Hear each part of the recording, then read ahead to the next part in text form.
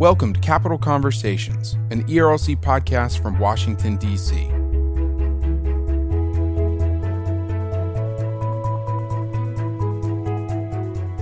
I'm your host, Jeff Pickering.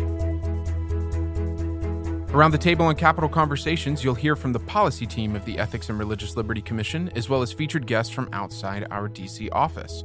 Our conversations cover the policy debates and news shaping our world as we aim to connect our Christian theological motivations to political engagement in Washington. This week, we're looking at the Equality Act, introduced in this session of Congress as H.R. 5. Joining our roundtable from Nashville, Tennessee, is our ERLC Director of Research and Senior Fellow in Christian Ethics, Andrew T. Walker. Andrew works and writes at the intersection of Christian ethics, public policy, and the church's social witness. He also oversees the ERLC's academic initiatives and directs the ERLC's Research Institute. Dr. Walker holds multiple degrees, most recently a PhD in Christian ethics from the Southern Baptist Theological Seminary. He is married to Christian, and they have 3 daughters. And he is a huge baseball, football, and basketball fan. Andrew T. Woke, thanks for joining Chelsea, Travis, and me today. DC team, it is great to be with you. Thanks for having me on, and I cannot wait to talk about all of the great sports ball things happening in the world. Thanks for having us, Jeff. Hey, Jeff, how's it going? So, Mr. Woke, why don't you, I'm sorry about that, Dr. Woke, why don't you tell us your favorite thing about sports? A couple things would be, leaving the ERLC's sports Slack channel is my favorite thing to do regarding sports. Number 2 is trolling all sports advocates. 3 is when the sweet, sweet time happens when there is neither college basketball nor college football intruding on my Twitter timeline, which will be happening here quite quickly, I guess in April or May. That's kind of my sweet spot for Twitter because sports Twitter is hibernating. So you prefer political tribal Twitter burning down all of our good institutions and neighborly community as opposed to, say, banter about March Madness? Yeah, exactly. Think of me as like Heath Ledger's character as the Joker when it comes to Twitter. And leaving sports Twitter completely, setting it ablaze just to watch it go ablaze. Do you at least watch cat and dog videos on Twitter, Andrew? I can't say that I do, but I do. One of my callings, I feel like, is to definitely just pure watch. divisiveness. Pure divisiveness on Pure divisiveness. Yeah, I have one of those personalities. I feel like that needs to know what both the extreme right and extreme left are saying. So that's kind of my. In other words, an Enneagram 1. Enneagram 1, which Travis is quick to point out. I am very much an Enneagram 1. Yeah, we wear our Enneagram numbers as lapel badges around the Leland house. That's not true, Jeff. We don't do that. Just to correct the record. They're just tattooed on your forehead. So. Yeah, exactly. They're tattooed on our foreheads. So if you enjoy Capital Conversations and banter such as this, be sure to subscribe to us wherever you listen to podcasts. If you're listening to us on iTunes, as I know many of you are, would you consider dropping us a 5-star rating and a review? This will help others find our show. Our hope for this podcast is that the conversations around our table would foster a new evangelical imaginative for political engagement. If you know someone who would enjoy this show, send them a link. In addition to iTunes, every episode of Capital Conversations can be found at ERLC.com, Google Play, Stitcher, TuneIn, Overcast, and Spotify. Subscribe, rate, and review. We would appreciate it very much. All right, before we get into the conversation about the Equality Act with Andrew, Chelsea, I want to come to you first because there's some significant movement on a piece of legislation that we were supporting in the Senate, the Born Alive Abortion Survivors Protection Act. There's now movement on that bill in the House. Tell us what is happening this week. Thanks, Jeff. So this past Tuesday, April 2nd, the House Minority Whip, Steve Scalise, and Rep. Ann Wagner, who is the sponsor of the legislation in the House, filed a discharge petition for the Born Alive bill. So the discharge petition is a tool for the minority party in the House that they can use to force a vote on a particular piece of legislation. Since the Speaker of the House controls what comes to the floor of the House, this petition can force a floor vote by the minority party. The petition must receive 218 signatures before it can be brought to the floor. The ERLC supports this bill and the effort by the House. So each legislative day since the Born Alive bill was introduced in the House, a representative has gone to the House floor and asked for unanimous consent for the House to bring up this bill. It has now occurred 28 times, which is absolutely wonderful. Everyone from Leader McCarthy to Steve Scalise to Ann Wagner and so many others have gone and presented the case for this bill and asked for this to be brought to the floor. This past Tuesday, when the discharge petition was filed, Whip Scalise hosted a press conference that featured multiple members of Congress, as well as our friend Melissa Ohden, who we recently had the privilege of interviewing on this podcast. It was great to meet her. It was so great to meet her. Out at the Capitol. She said I was not what she thought I would look like. And did not expound upon. Yeah, she didn't tell me what she thought. But great. No. In all seriousness, she just gave powerful commentary at the press conference. Really, I mean, I'm sorry. I know that politicians always, their speeches it's what they do for a living. But Melissa totally stole the show. Just great. An incredible story, not only of surviving an abortion, but also reconciling with her birth mother, which is just absolutely incredible for her to be out there, to be at the podium, talking about the real voiceless lives that are affected by this debate. So absolutely full circle. So it was great to meet her and to talk to her. And the discharge petition, when it was dropped on Tuesday, received 191 signatures. It's now up to 198. But this is the most signatures that a discharge petition has received in over 20 years. So I think that's worth highlighting. Yeah, absolutely. Again, to point people to some of our great work, we have a podcast with Melissa. We also interviewed Alexandria DeSanctis from National Review and have some great articles on our website. So I would direct people to check out those if they want more in depth. But I mean, the bottom line is Americans deserve to know where elected officials stand on infanticide. It was brought up in the Senate. It's hopefully going to be brought up in the House, and we can get people on record to show just the extremity of people's positions and, in a real minority position. I mean, this is Absolutely. a great example of the power of the abortion lobby over the Democratic Party, and we're hoping to disrupt that and that there would be some more Democrats that would come to sign this petition and bring this absolutely common sense bill to the floor. It's outrageous that it's even being debated. Thanks for all of your work in following this debate, Chelsea. All right, so let's jump into the conversation about H.R. 5, the Equality Act. And Andrew, I want to come to you first because you've done a lot of work on the issues that H.R. 5 addresses. You authored a book, God and the Transgender Debate, and on the Monday that H.R. 5 was introduced in March, you published a piece at the Gospel Coalition, which we will link to in the show notes. So I just want to start with sort of a broad theological and cultural question. Why are gender and sexuality issues important for the Christian to consider and think critically about?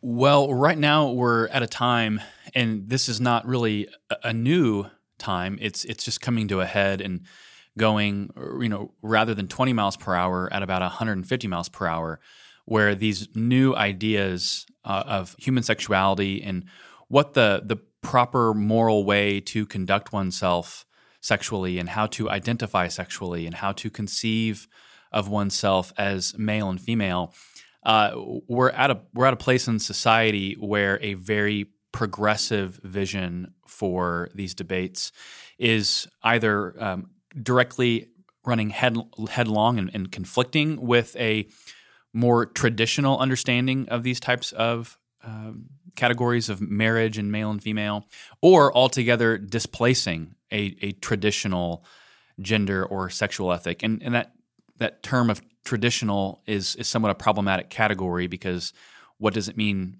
for tradition to play in how we understand our moral norms? And as Christians, we're coming at this from a biblical worldview, so it's more than just tradition. And the biblical tradition paints a very clear picture on how sexuality is to be understood, how we're to understand the types of desires that we experience as sexual creatures, and then how we conceive of ourselves as male and female. And so you have the Bible and a view of creation that the Bible presents on the one hand, and you have not just a set of different policy proposals, but really a different metaphysical explanation for how we give account to our sexual desires and our identities of male and female. And sadly, they're often contradictory. The progressive vision views human nature as something that's more bendable and plastic, and we can form reality to fit our perceptions and desires. And that's not how the biblical architecture works around sexuality and gender. Right. So the title of your TGC article is that the Equality Act accelerates anti-Christian bias. And the pull quote the TGC used right up at the front, and I want to start with this. You say the bill represents the most invasive threat to religious liberty ever proposed in America. What is the Equality Act, and why is it such an invasive threat? What is it about the Equality Act that represents this most invasive threat to religious liberty? So it brings a progressive understanding of gender and sexuality and mainstreams it in just about every facet of American life that comes in the context of the Civil Rights Act from 1964. And it inserts the categories of sexual orientation and gender identity. So all of the areas in American public life that hit on this piece of legislation, which is traditionally housing, public accommodation, and employment, which is basically everything, it codifies this progressive vision into federal law and says this is how we as a society understand these issues, and you now have to follow and abide by this understanding of gender and sexuality. And if you don't, law is going to treat you as an enemy. And this is not a value neutral or viewpoint neutral type of bill.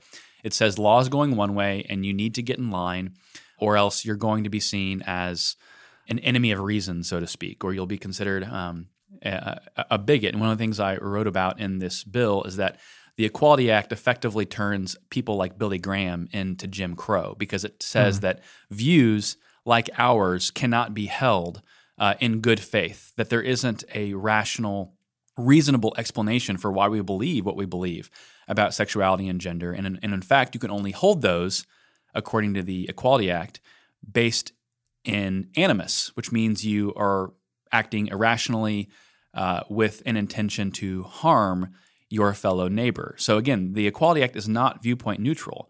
But then secondly, what the Equality Act does, and this is actually quite stunning, is it specifically defangs or says that the Religious Freedom Restoration Act cannot be appealed to in these types of circumstances where there might be a conflict between sexual orientation and gender identity issues versus a religious liberty issue. So it gives religious objectors absolutely no recourse. So, we're still figuring out if and what any exceptions or exemptions could be included, but hypothetically, if the Equality Act becomes law, any Christian higher educational institution that has a statement of faith and a statement of conduct for its students, all of a sudden they become on the opposite side of federal law, and they find themselves ineligible to receive all of the different types of grants or funding mechanisms that other institutions are typically eligible for. And not just grants, but also students who receive financial aid, federal financial assistance, but also guaranteed federal loans. That's right. So, this is a bill that, again, it encompasses pretty much all of our shared public life and our shared public space. And it sends the signal that Christians, and not just Christians, Jewish individuals, Mormon individuals, Muslim individuals, or people who have no faith at all but believe on the basis of reason what we believe about male and female identity and sexuality, all of a sudden they're wrong, and they're not welcomed in society like they once were. So Andrew, I want to ask you a question about how did we get here culturally? What is the history behind this kind of legislation? How did we get here? Well, I think it's been a conversation happening in the culture since the 1950s and 60s onward. We could spend a whole couple hours talking about the genealogy of the sexual revolution. But the Princeton professor Robert George talks about this philosophy known as expressive individualism, and he says that's mainly what the the ethical fabric of America is today, is that you have an obligation to yourself to identify and live out and express yourself in whatever fashion you deem is appropriate for you. So that's born in individualism. It's born in a notion of relativism. It's a very subjective understanding of who the human person is. It says the human person is at the center of defining who they are, rather than seeing the human person as a distinct creation of God, made in God's image, and therefore having certain moral obligations and duties.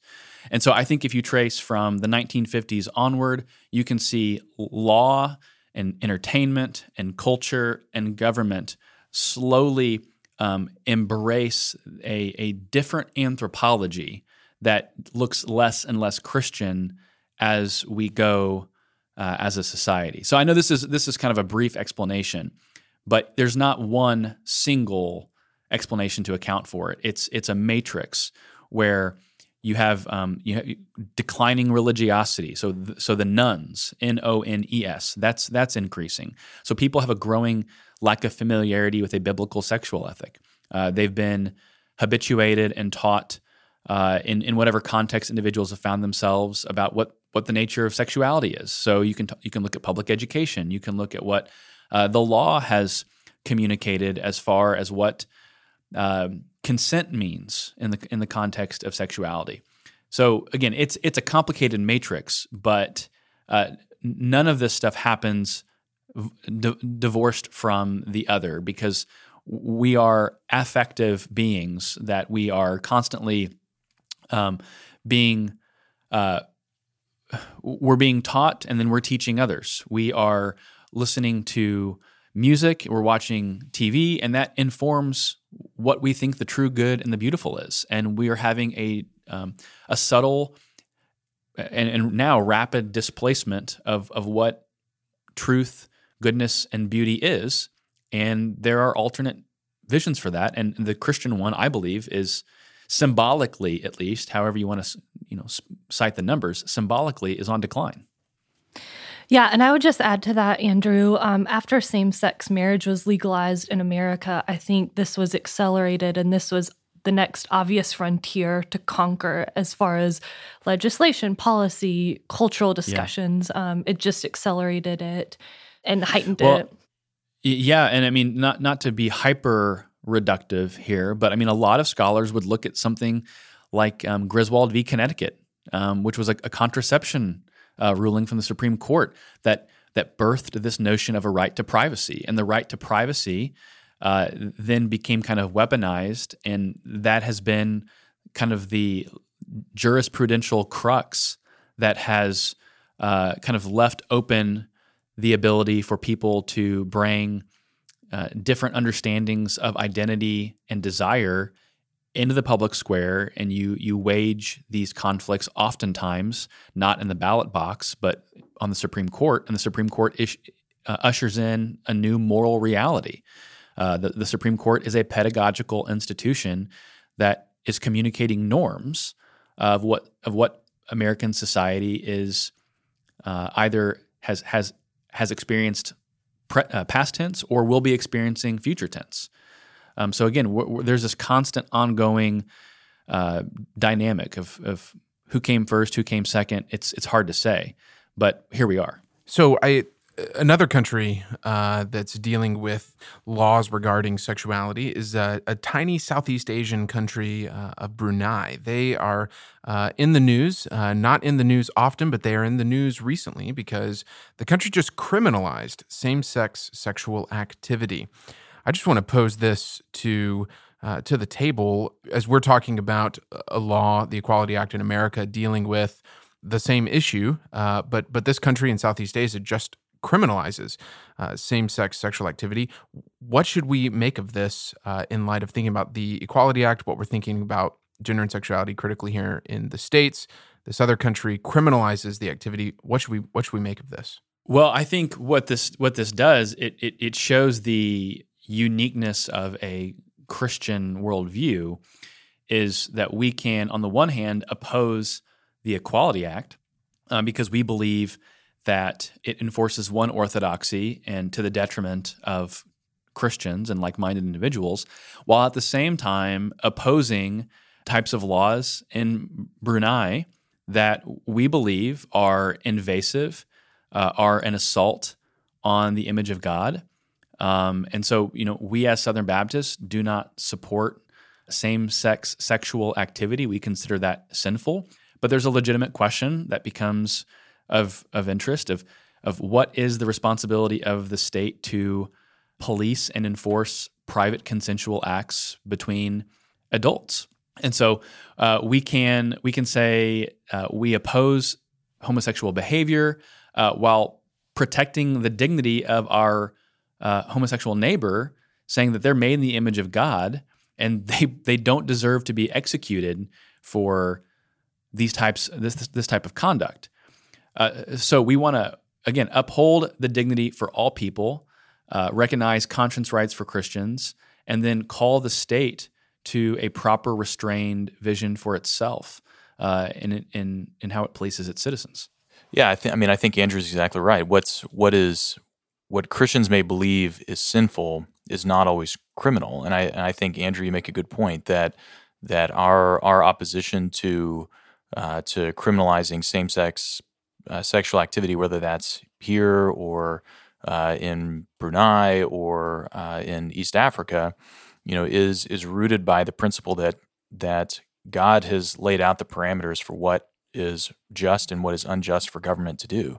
And so this is another example of government reaching beyond the authorities given to it by God to enforce those matters that ultimately reside in the conscience. I think one of the things that Dr. Moore says all the time is the idea that government can't make people into Christians; it can only make people into pretend Christians. Now, Brunei is a majority Muslim country, so they're trying to make people into Muslims, not Christians. But at the end of the day, we don't think the government can do that, because the Lord is Lord alone of the conscience. Right. So coming back here to the states and the Equality Act that we are discussing, this week the House Judiciary Committee hosted its first hearing on H.R. 5. And in his opening remarks, Chairman Nadler said something very interesting that I'd love to have all of you weigh in on. He said that we don't need to choose between discrimination for LGBT Americans and religious freedom because the Equality Act secures both. Do we agree? Well, no, Jeff, we don't agree with that. We don't agree with that. Okay. I thought, oh, wow, there's a great sort of olive branch there from the other side, but we don't agree. And I think, to even broaden out the point that you're making with your question, Jeff, in his opening remarks, Chairman Nadler, said, look, in 20 different states, there are these sexual orientation and gender identity non-discrimination laws, and we haven't seen the parade of horribles that those on the right say are coming. And that was a point that he made, and that was reiterated by several other members of the committee. But what he failed to point out is that in his home state of New York, which has a SOGI, non-discrimination, sexual orientation, gender identity, non-discrimination ordinance, there also is a very broad religious liberty exemption within that. That religious liberty exemption does not exist in the Equality Act. Okay. And that's the case in almost every jurisdiction that has, certainly the states that have these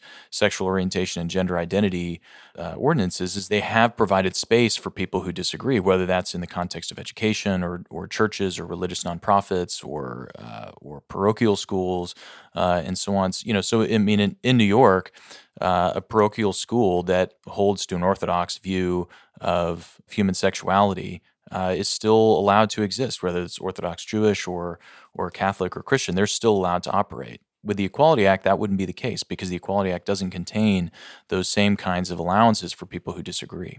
And I would add, too, that Representative Nadler's statement might be true insofar as he's using words that sound nice, but what does he mean by religious freedom?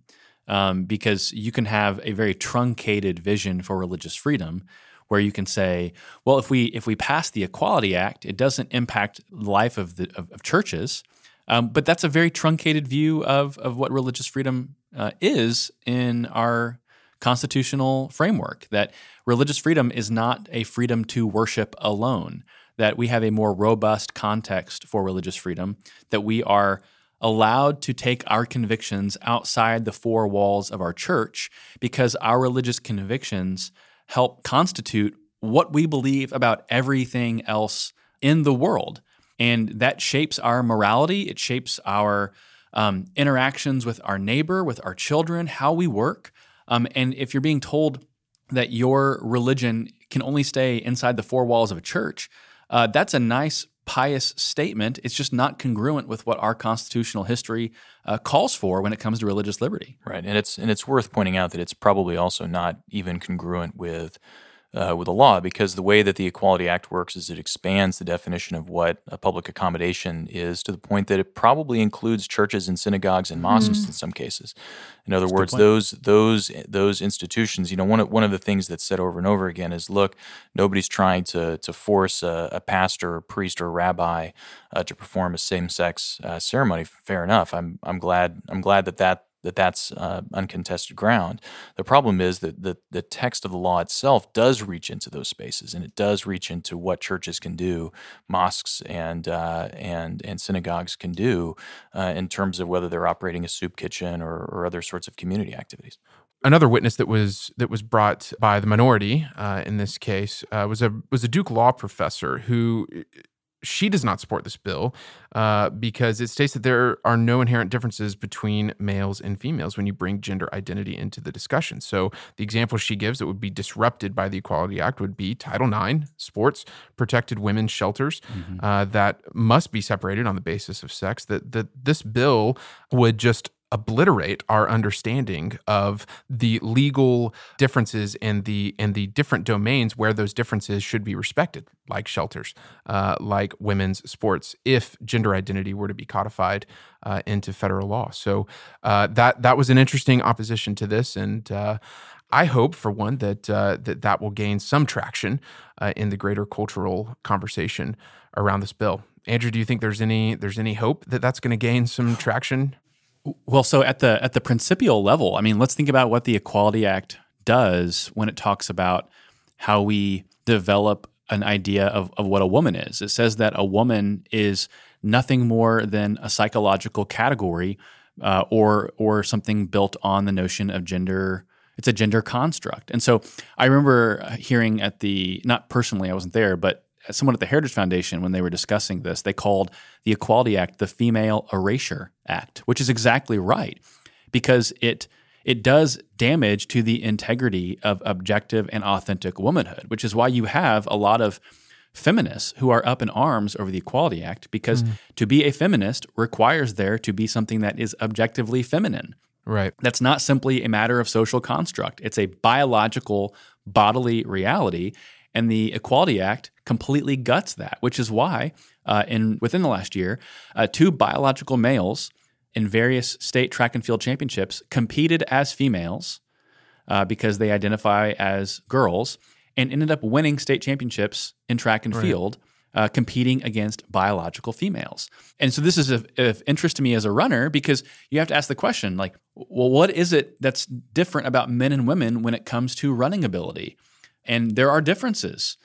Men have more anaerobic capacity in their lungs and in their ability for the heart to go through its oxygen. There's bone density issues. There's body fat percentage differences. There's natural testosterone differences that are those aren't moral differences. They're just physiological distinctions. And in the name of equality and fairness, the Equality Act actually ends up creating very unequal, unfair circumstances by not allowing women to compete against other women and then also denying womanhood altogether. And it's not just a matter of men's and women's sports and the separations there, though that is important.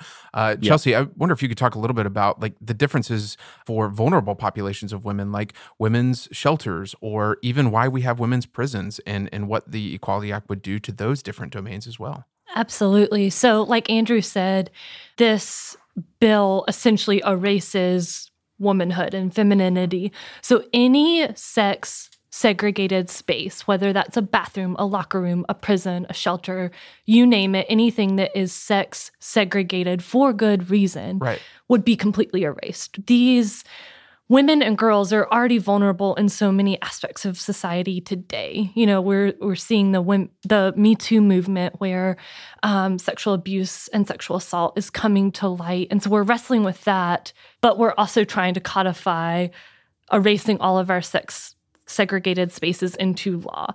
There's a case in Alaska, actually, where this has happened. A man went into a women's shelter and was predatorial towards the women there. And there's a case in North Carolina right now where a biological man who is identifying as trans wants to be in a women's prison. So there are cases popping up all over the country. And I think the Equality Act, if passed into law, would be completely detrimental to an already vulnerable population of women and then of young girls as well. Right. And I think, one thing to, point out even further is that the Equality Act would add sex to Title VI of the Civil Rights Act, which deals with recipients of federal grants. So if you have a private school that is single gender, a yeshiva or a Catholic school, and they receive reduced lunch funds from the government, well, it raises a question whether they can even continue to be sex segregated at all,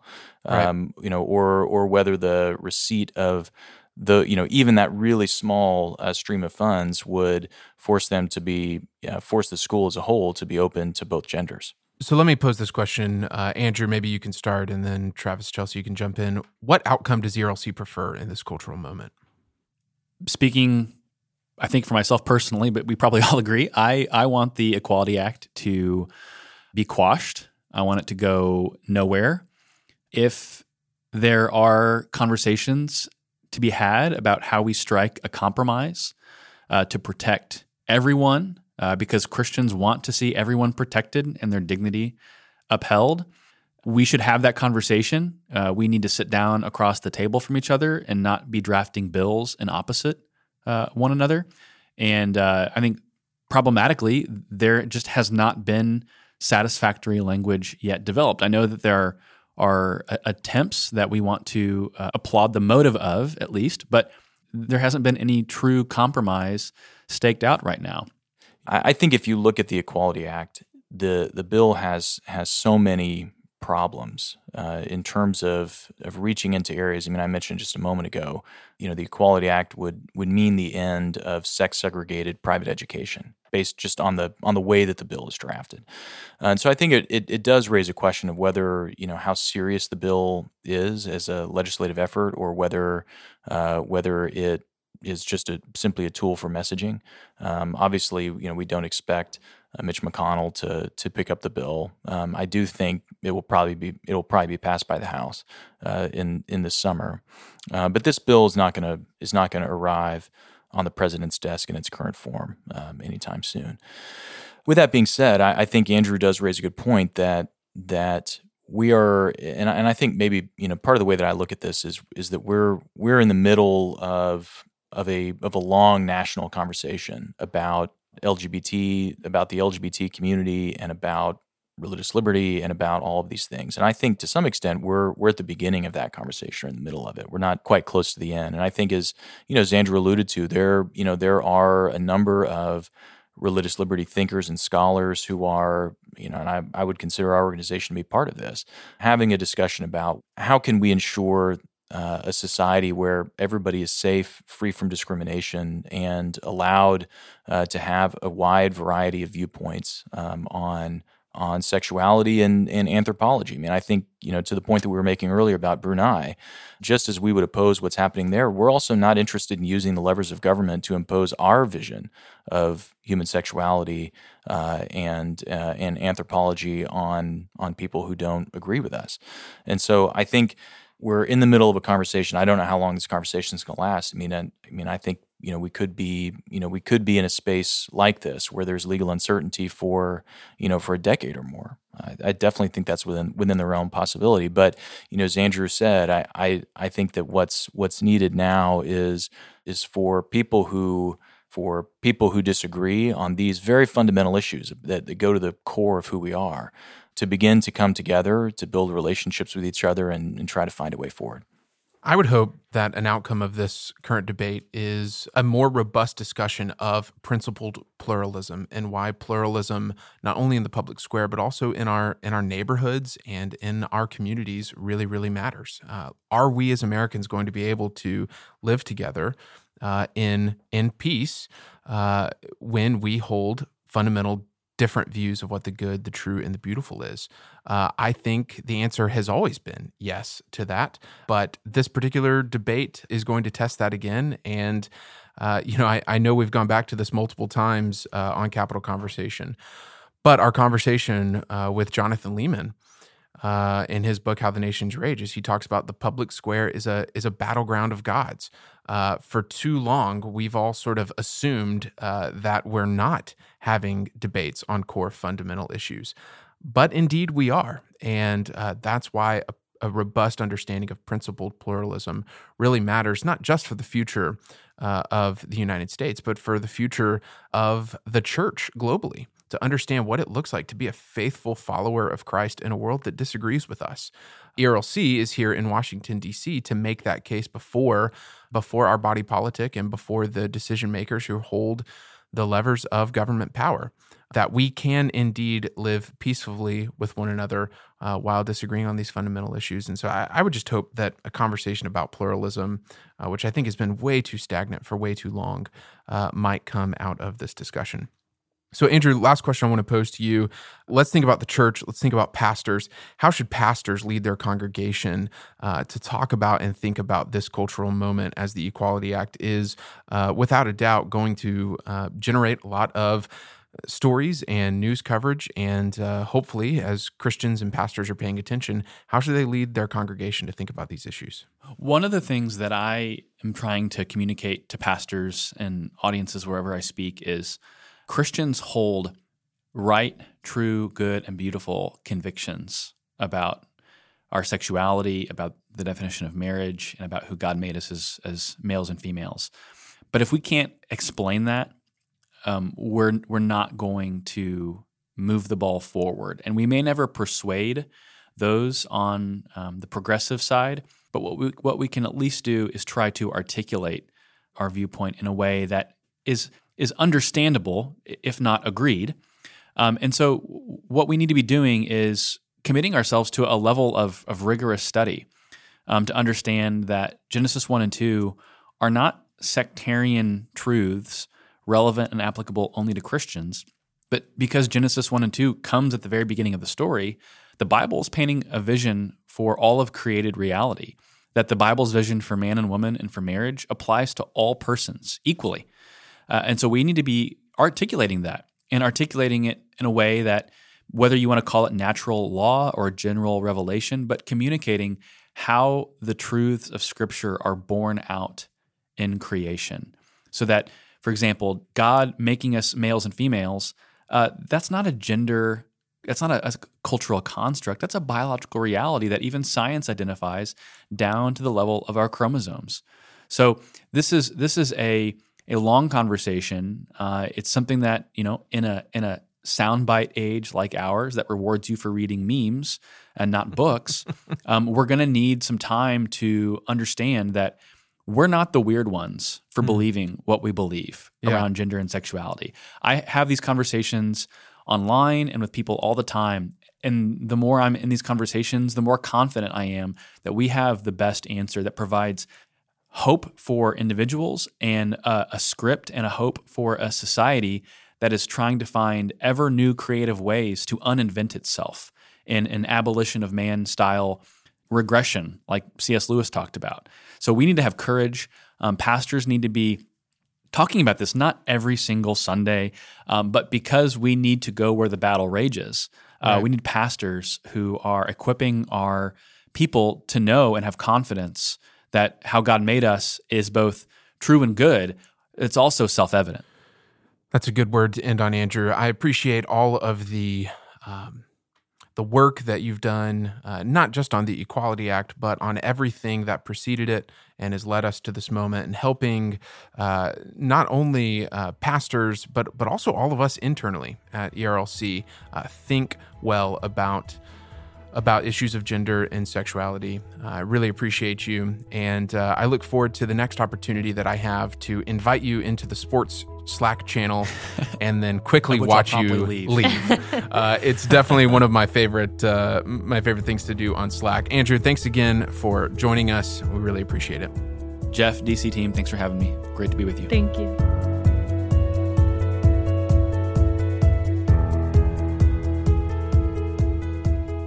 This is Capital Conversations, an ERLC podcast from Washington, D.C. Thanks to our production team, especially Gary Lancaster today as we worked out the studio-to-studio connection. Thanks to Marie Delph, Conrad Close, and our policy intern, Josie Perry, for helping us do the research for this episode and for getting this episode published online. Resources from the conversation are available at ERLC.com, along with additional podcasts, videos, and articles to equip you and your church.